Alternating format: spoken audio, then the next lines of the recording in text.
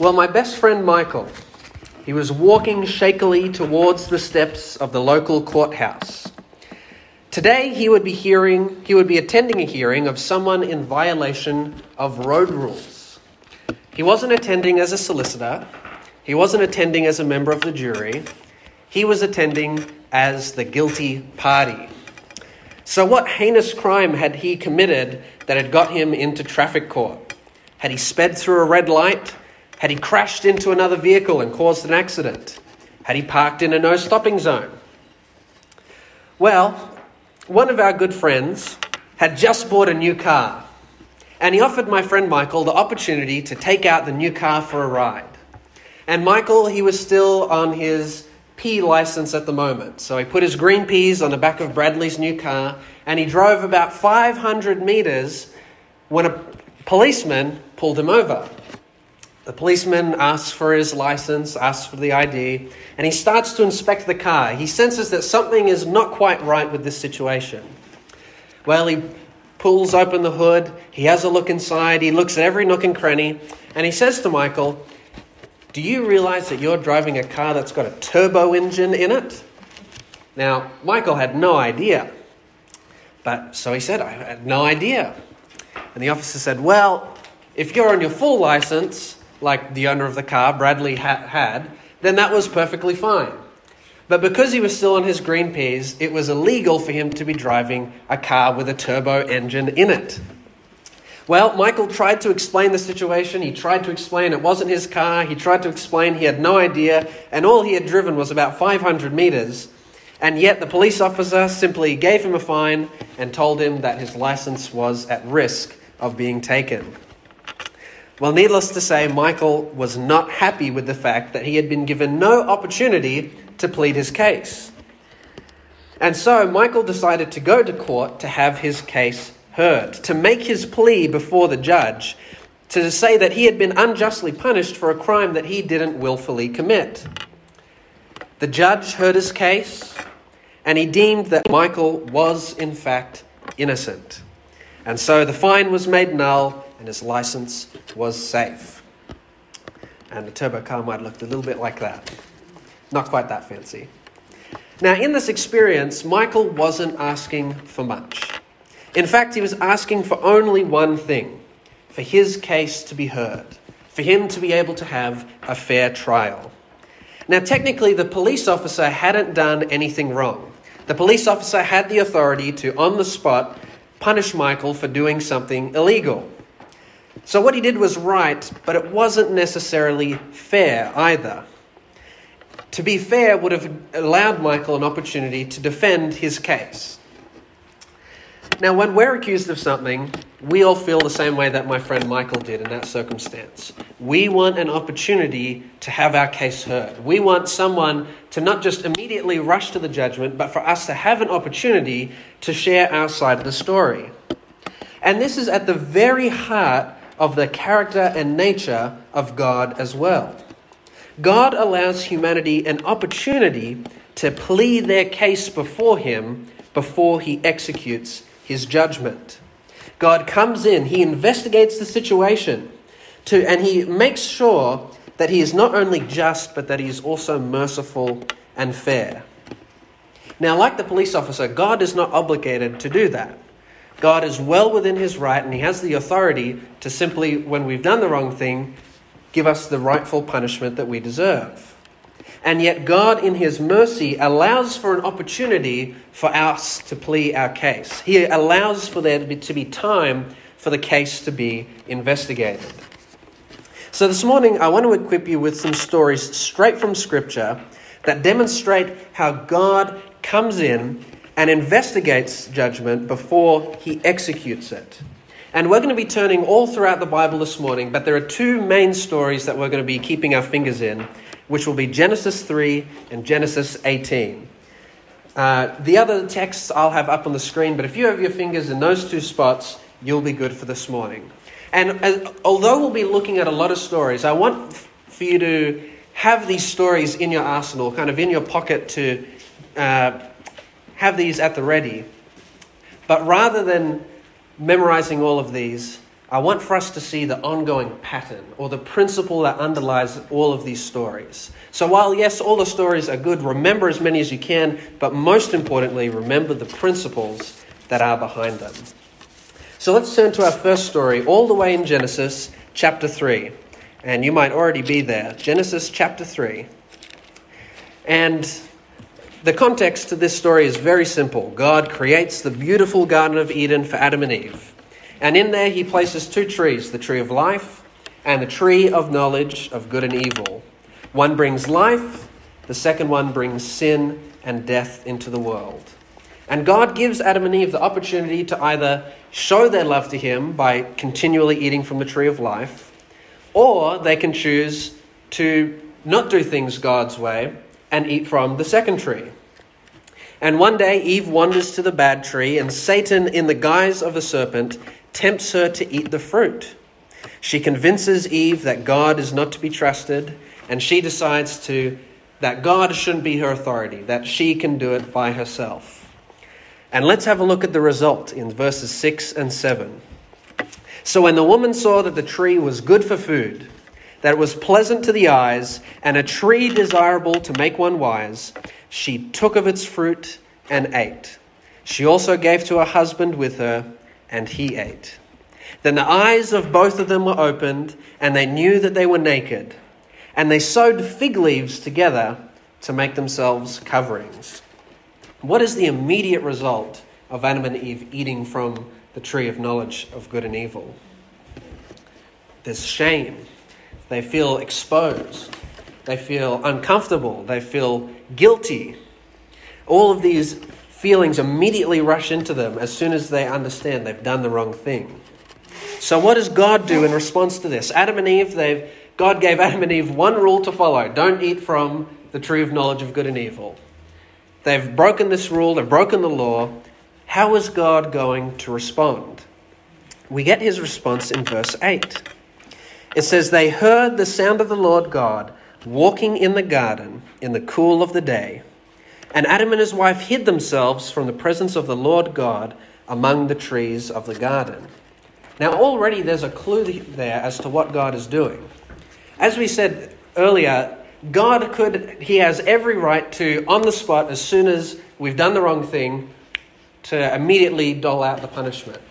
And yet here, Adam and Eve, not only do they have the opportunity to sew these fig leaves together, but it indicates that God has not yet punished them. They've committed the crime, and yet God is going to take some time to figure out what's happened. He comes down from heaven into the garden to investigate what the situation is. And then in verses 9 through 13, we see the investigation process. It says, then the Lord God called to Adam and said to him, where are you? So he said, I heard your voice in the garden, and I was afraid because I was naked. And I hid myself.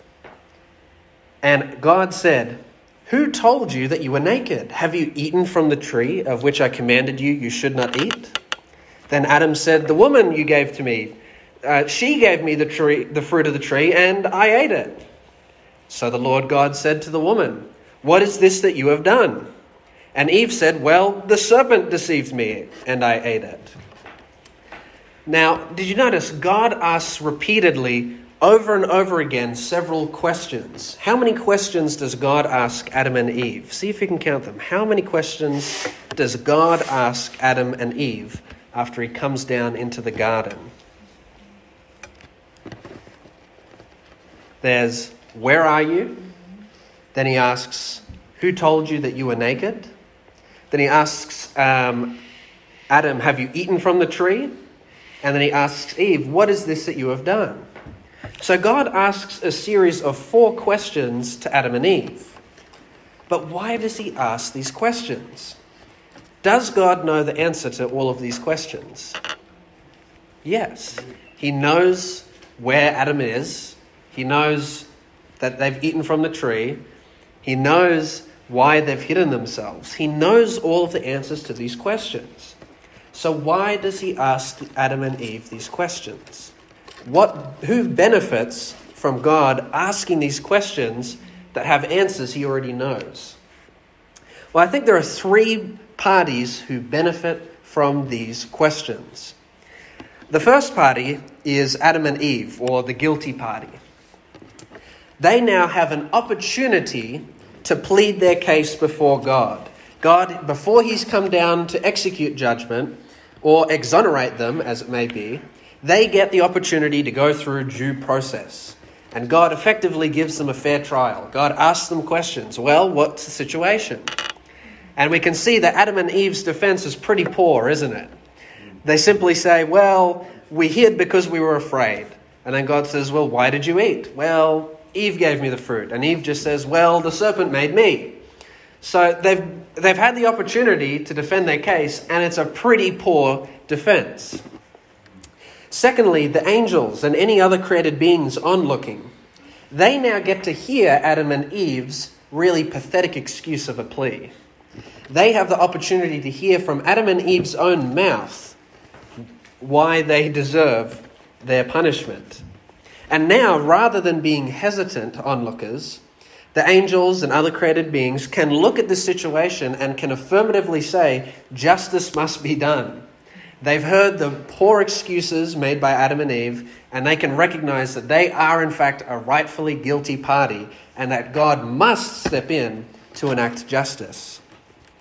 And finally, the character of God is properly and fully displayed. Through the process, God is seen as merciful and fair because he allows Adam and Eve an opportunity to share their case. And through this investigation, they've shown themselves to be guilty.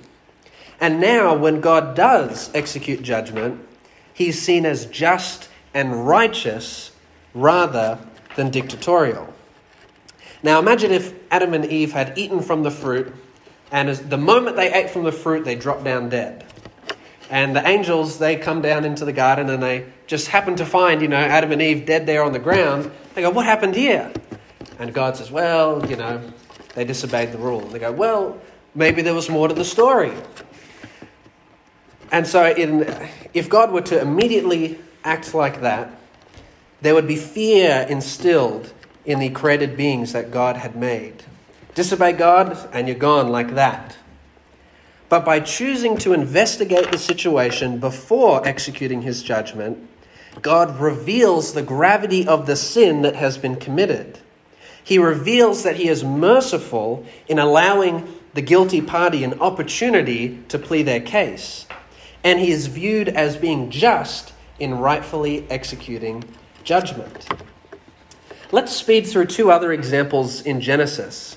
In Genesis chapter 4, when Cain kills his brother Abel, before giving a judgment sentence, God comes down and has another conversation with Cain. And here's what he says. The Lord said to Cain, where is Abel your brother? Cain said, I do not know. Am I my brother's keeper? And God said, what have you done? The voice of your brother's blood cries out to me from the ground. Notice again, God asks Cain these questions. God watched all of these events take place. He knows that Cain killed Abel. He knows why Cain killed Abel. And yet he asks Cain, and in so doing, Cain effectively gives his side of the story. He gives his case. And it's a pretty poor excuse of a case. Cain is motivated by jealousy. He, in a fit of anger, kills his brother.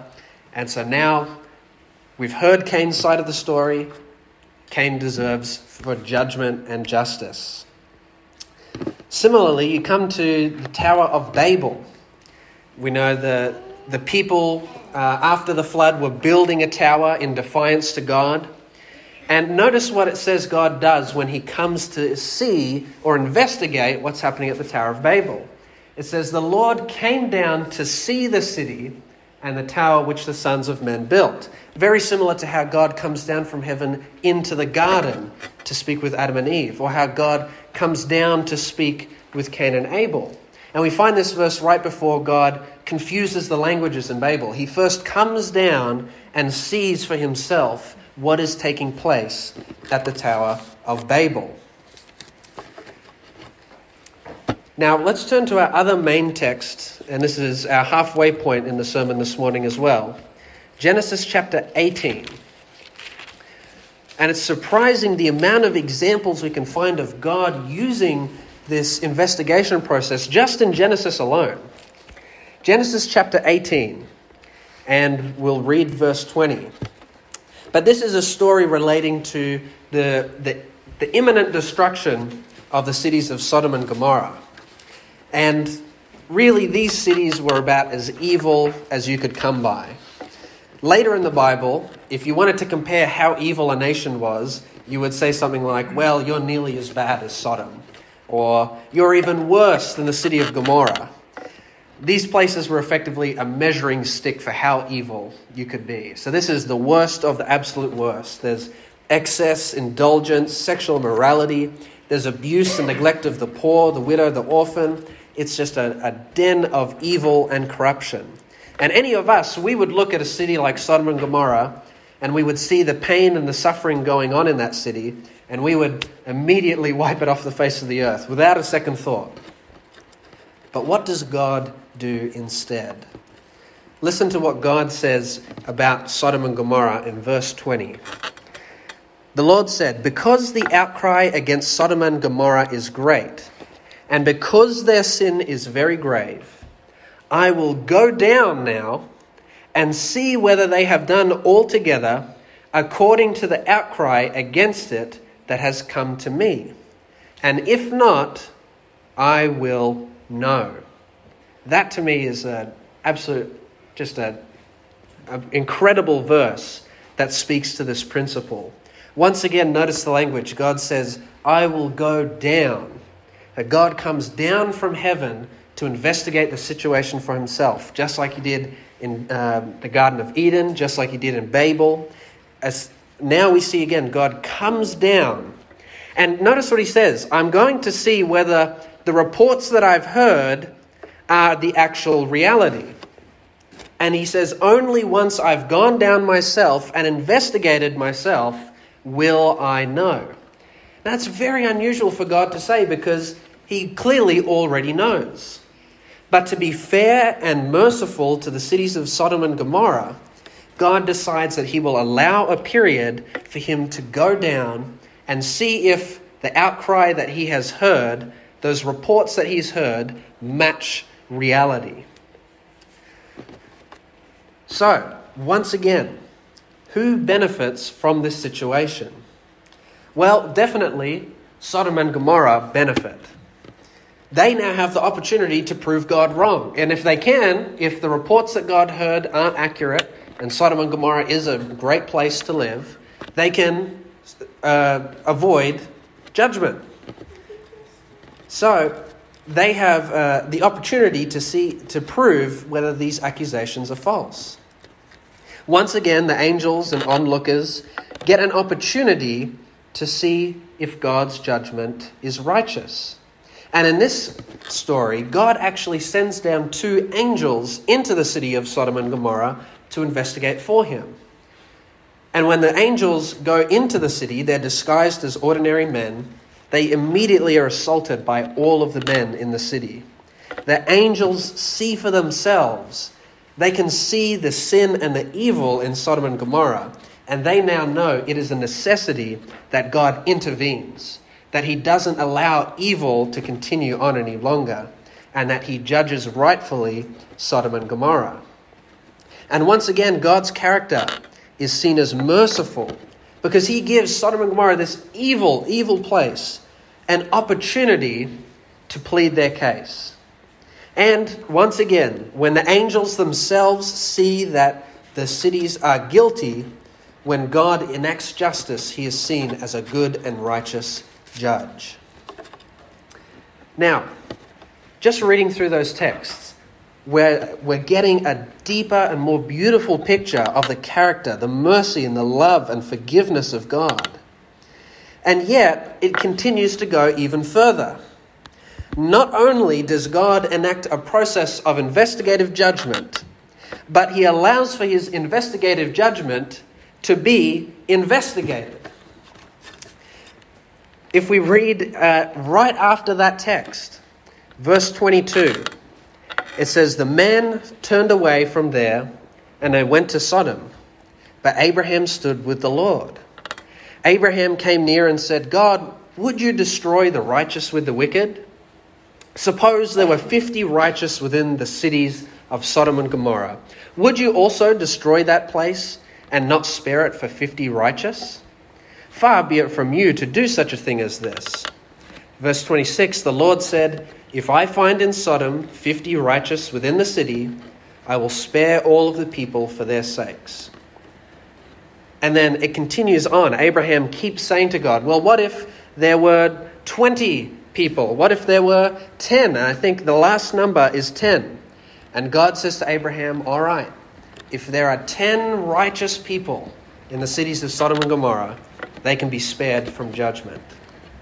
Now already that's this principle of God saving Sodom and Gomorrah. If there are just 10 righteous, already that's merciful. But notice that God allowed for Abraham to interact with him in the judgment process. He allows for Abraham to give his input, and Abraham actually influences the outcome of what will happen to Sodom and Gomorrah. And even that is such a radical idea. Why does God need input from other people to judge righteously? Well, the fact is he doesn't. God can judge accurately without anyone's contributions. So why does God allow Abraham to help him in this investigative judgment process? God is being completely transparent with his judgment. He allows other people to see why he is doing what he is doing. All parties can agree that God is fair and just. And yet, even though he is an all-knowing, all-powerful, creator God of the universe, he sometimes allows his own created beings to assist him. Another example is in 1 Kings 22. And I've got the slide up here for you. When God is about to judge the evil king Ahab, the prophet Micaiah describes to Ahab a vision he has had. Listen to this vision. Then Micaiah said, therefore, hear the word of the Lord. I saw the Lord sitting on his throne, and all of the host of heaven standing by on his right hand and on his left. And the Lord said, who will persuade Ahab to go up, that he may fall at Ramoth-Gilead? So this is who is going to convince Ahab to get what he deserves, essentially. So one spirit suggested this, another spirit suggested that. Then a spirit came forward and stood before the Lord and said, I will persuade him. And then God sends this angel, presumably, on a mission. But notice God surrounds himself with these angels or created beings, and he asks them for input and advice as to how to go about the judgment of King Ahab.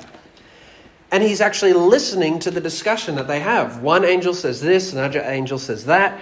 And when one angel comes up before God, God listens to him and he allows the angel to go forward with his plan.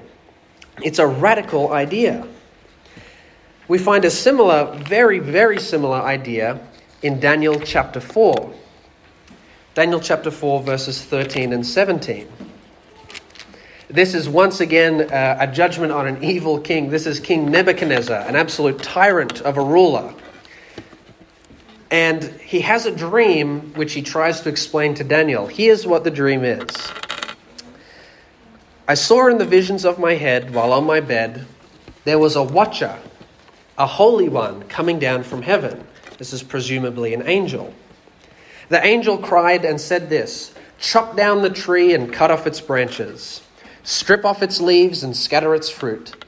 Let the beasts get out from under it and the birds from its branches. Nevertheless, leave the stump and roots in the earth, bound with a band of iron and bronze in the tender grass of the field. Let it be wet with the dew of heaven, then let him graze with the beasts of the grass of the earth. Let his heart be changed from that of a man, and let him be given the heart of a beast, and let 7 times pass over him. So this is just an image to portray what will happen to Nebuchadnezzar. He's a great mighty tree, a great mighty ruler, but he'll be cut down and made like an animal of the field. But notice verse 17. This decision is by the decree of who? the watchers, or the angels, and they're sentenced by the word of the holy ones, in order that the living may know that the Most High rules in the kingdom of men, and gives to it whomever he will, and sets over it the lowest of men. So in this vision, Nebuchadnezzar describes this angel coming down, and the angel verbally says to Nebuchadnezzar that this judgment that he is experiencing is a decision made by the watchers, or the angels, the holy ones. Now clearly the ultimate decision maker in this process is God. And yet it seems as though, similar to the judgment of Ahab, that God has included the angels or the holy ones, the watchers, to influence and give input into this judgment process. So much so that the watchers claim that this decision is their own. They have such an investment in this that they can rightfully and accurately say this is a judgment made by the watchers. And the final text we have is Revelation 20, verse 4. And this is the part where we come in personally. You and me are right here. We can be found in Revelation 20, verse 4. After the second coming, after we're in heaven, God now entrusts to us the same exact process. It says, I saw thrones, and they, that is the saints or God's people, the Christians, they sat on them, and judgment was committed to them. So here we have this period of time during the saints' reign with Christ for 1,000 years, where God commits judgment to his people. Once again, God is asking for the input of others in his judgment. And this time it's not angels, this time it's not Abraham, this time it's you and me. We get to play a role in this judgment. And so now when we have the opportunity, when we get to heaven and we have the opportunity to read through the records that God has created, we get to investigate God's investigative judgment, and we can see for our own eyes that the judgment that God has said is accurate and true. We can know for ourselves that God was right in what he did, and that he was fair and just and merciful in his process. We get to validate that for ourselves, which is an incredible idea. Once again, God doesn't need my input. God doesn't need any of our input to tell him what's right and what's wrong. And yet, so that we can understand the character of God, so that we can verify that, yes, God is a righteous and merciful judge, he gives us the opportunity to participate in that process. Now, while having a deeper and fuller understanding of the beautiful character of God, it builds us up in our Christian faith and our relationship with God, I do want to add an additional practical element that we can draw from this concept. What I think we can draw from this is that you can have complete assurance that God will judge fairly. Amen. You can have the certainty that the case of every single human being will be heard, and that God will listen to it. Now, why is that important to know? Well, many of us in our lives have people that we may worry for. We might have family members who have never accepted Jesus. We might have people in our life who they never had the opportunity to hear about God. Maybe the only picture of God that they ever knew was a distorted image that Satan had concocted for them.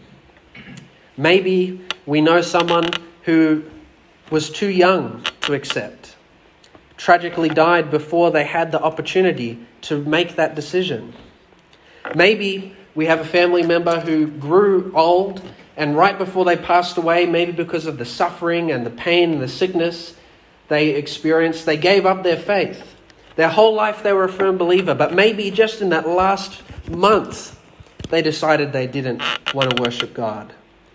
Maybe in an act of desperation, we know of someone who's died by their own hand.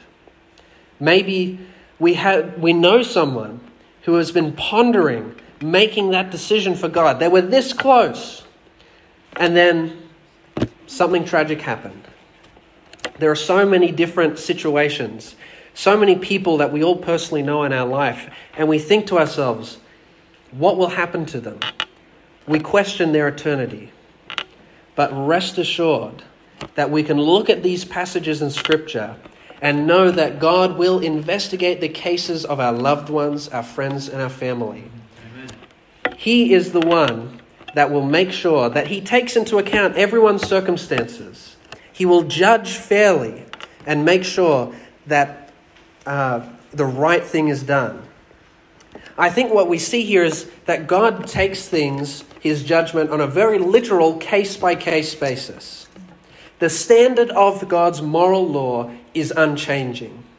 But God is not unfair and doesn't take into account the varying circumstances we find ourselves in life. He will not judge us unfairly. And one day, as we've read here in Revelation, you and I will get to investigate those cases of our friends and family. And whatever the outcome may be, we will be able to verify with our own eyes and with our own mouth that God did make the right decision. What about you, though? If God were to come down, as we've read, God likes to come down and investigate. If he were to come down to your home this afternoon for a nice lunch, and he were to investigate your life, what would he find? If it's anything like my life, he'd find a lot of sin and a lot of problems, and I would be in some big trouble.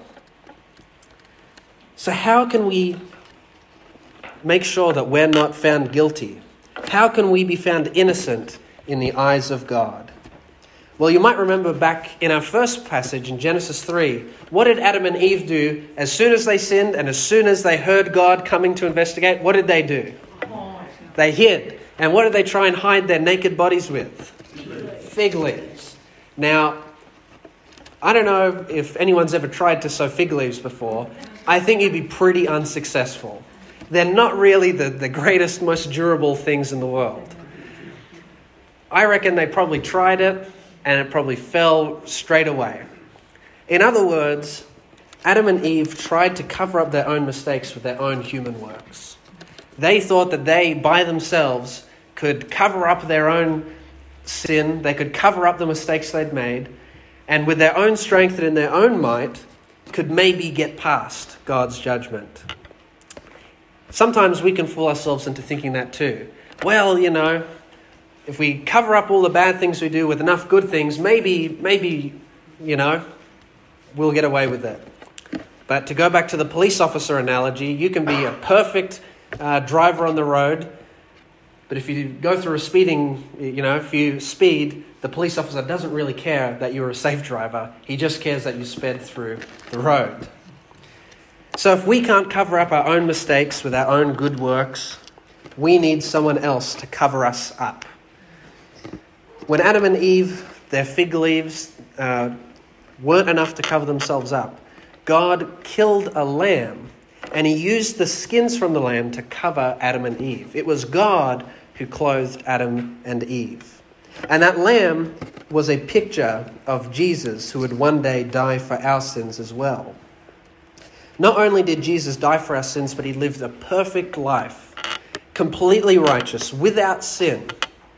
And if we accept to be clothed in Christ and his righteousness, then when God comes to investigate our lives, instead of seeing the filthiness of our sin, he will see the purity of the life of Christ. So, what does God's investigative judgment tell us about him?